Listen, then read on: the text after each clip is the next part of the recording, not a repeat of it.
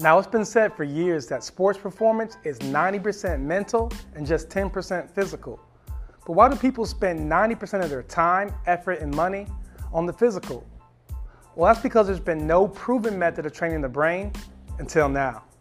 Hi, I'm Tuck Taylor with NeuroBeast, and after years of researching and consulting with the nation's brightest neuroscientists, optometrists, and sports psychologists, NeuroBeast was born. Our mission is to enhance the cognitive abilities of our athletes by training them to efficiently perceive and process information from their environment and accurately perform a skill or task.